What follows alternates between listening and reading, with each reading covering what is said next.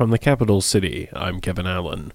After 5 years as the head administrator of the Juneau School District, Superintendent Bridget Weiss announced she plans to quit her position early next summer.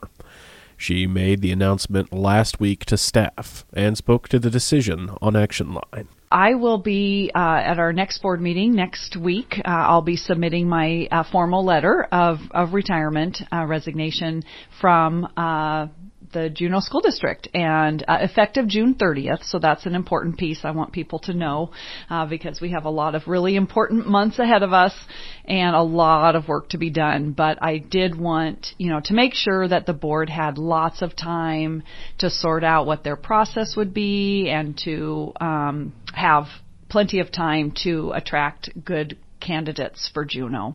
She said she will stay in Juneau. Juneau is my home. It always has been. It will stay my home. And I think that as a professional educator, to have the opportunity to really support the school system that I'm a product of, and a community that I count as home, is a big privilege.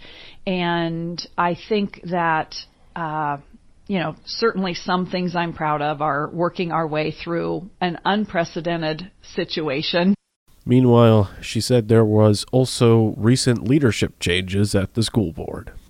In that process last week at our board retreat, we had a shift in leadership for our officers. So this coming year, Dee Dee Sorensen will be our school board president, Emil Mackey will be our vice president, and Will Muldoon will be the clerk.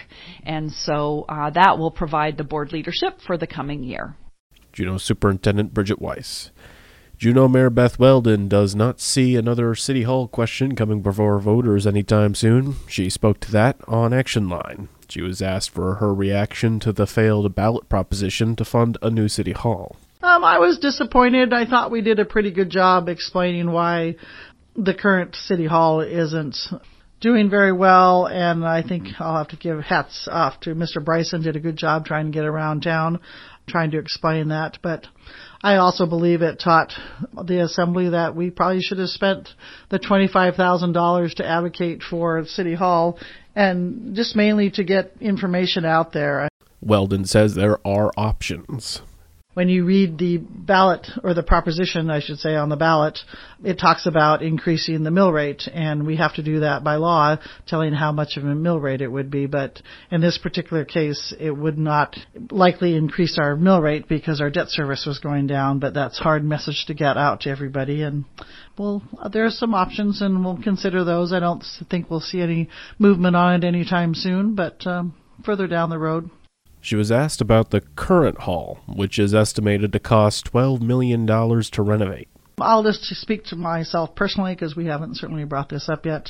I see it as throwing good money after bad myself. It's even if we renovate it to a beautiful building, it's still way too small for us. It's only a third of our employees, so it just doesn't make much sense to do that. So I think you'll see other options of looking at other properties and or waiting until our debt service does go down, and so the voters can understand that a little bit more. And made this prediction. I'll make a prediction. I don't see us having anything on the ballot this year for sure, and I don't see us spending $12 million on the building that we're currently in. Again, that's just my viewpoint. Juneau Mayor Beth Weldon. U.S. Representative Mary Peltola televised debate called Partisanship a Threat to the Country as she sought to make the case for reelection to the seat she's held since September against challengers, including Republican Sarah Palin. Peltola beat Palin and Republican Nick Begich in a ranked choice August special election to fill the remainder of the late Republican Representative Don Young's term, which ends in January. The three, along with Libertarian Chris Bai, are candidates in a November 8th election for a full 2-year term. Palin and Begich have urged voters to rank the red, or the Republican candidates. The candidates were asked, how would you make sure that salmon is maintained for generations to come for all Alaskans? Peltola spoke to seeking out more information on the status of fisheries, as well as bycatch. I think that we have to urge our managers at both the federal and state level to really invest, and I want to be part of making sure that we have adequate funding to do research and surveys to see what really is going on. But we can't just wait. We've got to take precautionary management. We cannot allow metric tons of bycatch of juvenile salmon, crab, and halibut to be thrown overboard every year. This has led to a very devastating collapse of not only salmon but halibut, and now we're seeing it in the crab industry as well.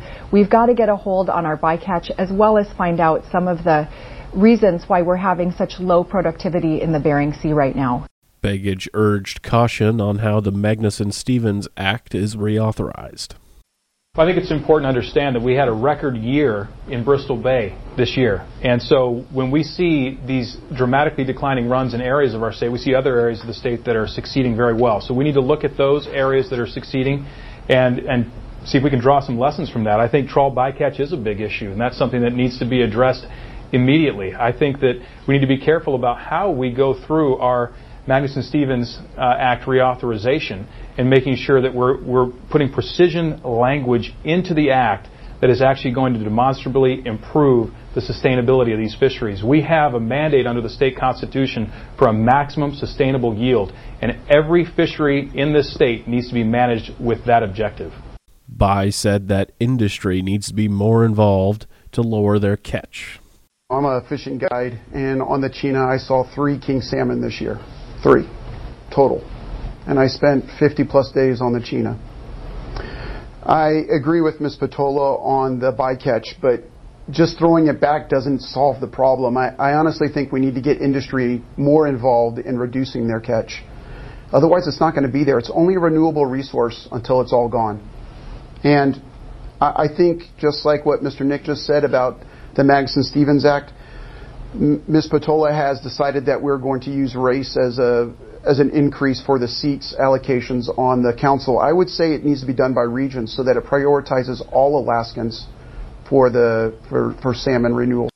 And Palin spoke against illegal fishing activities. Near and dear to my heart, the fish issues, having for years set netted on the Nushagak in Bristol Bay.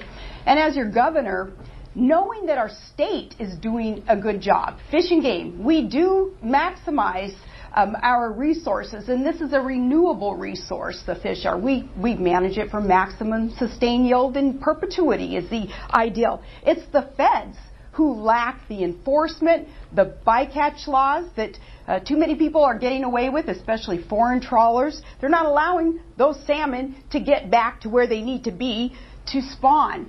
We need to bust these people who are doing these illegal activities. You take their vessels, you take their gear, you take their permits, and we start teaching them a lesson. Republican U.S. Senator Lisa Murkowski said Alaskans want results, not partisan political rhetoric, as she faced her Donald Trump-backed Republican rival Kelly Tshibaka in a televised debate. Tshibaka on Thursday questioned the value of Murkowski's seniority and said it's time for a change. The candidates were asked, what can you do to take action in Congress that will help stabilize the cost of energy in Alaska? Tshibaka answered first. In Congress, I think you take a multifaceted approach. You've got to get nominees in that support energy development and lower prices. The incumbent has voted for radical nominees that are actually driving this problem for us. I think we also need to support energy and gas development and the refineries here in Alaska and energy production of renewable energy that will help drive down the prices here in Alaska. The energy policy discussion isn't just a policy discussion, it's actually a personal discussion. My parents were homeless before I was born, and when you have these kind of costs of energy, making it all the way through Alaska, talking to these families around the state, it's very hard to move from poverty or lower class into the working class and get a new start for yourself when you are absolutely overcome and burdened by this. It affects everything, food and transportation and freight and trying to move up in the world. So we need to be really mindful of that when we're advocating in D.C. that these are real Alaskans and real Alaskans' lives that are really hurting and suffering. And that's really important. Having worked back there for 16 years overseeing federal agencies, there's a lot we can do to get the bureaucracy to work for us instead of against us. The debate also included Democrat Pat Chesbrough. The refinery issue is really important. My understanding was 4 of the refineries in California were recently shut down all at the same time, which made our gas prices skyrocket. But we also need to make sure that our rural areas are helped with this. I sit next to a man on the Planning Commission who delivers fuel, and he delivers fuel by airplane to villages. And how much do you think it costs for diesel to come via airplane?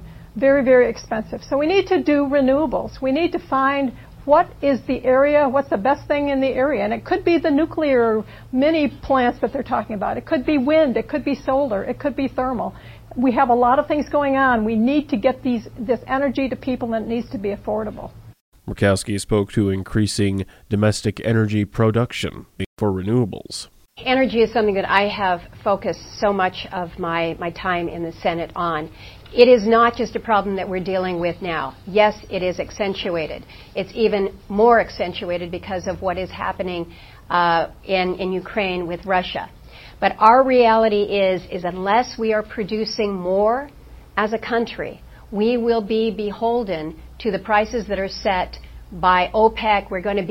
We will be beholden to those who really don't like us. So everything that we can do to produce more for ourselves, and this is not just in the oil and gas space, this is about America's energy opportunities, everything from wind and solar and biomass and geothermal and tidal.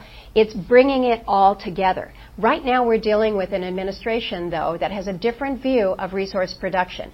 That's been a mistake. It's putting us at a disadvantage, and so every day pushing back against them is what we have to do.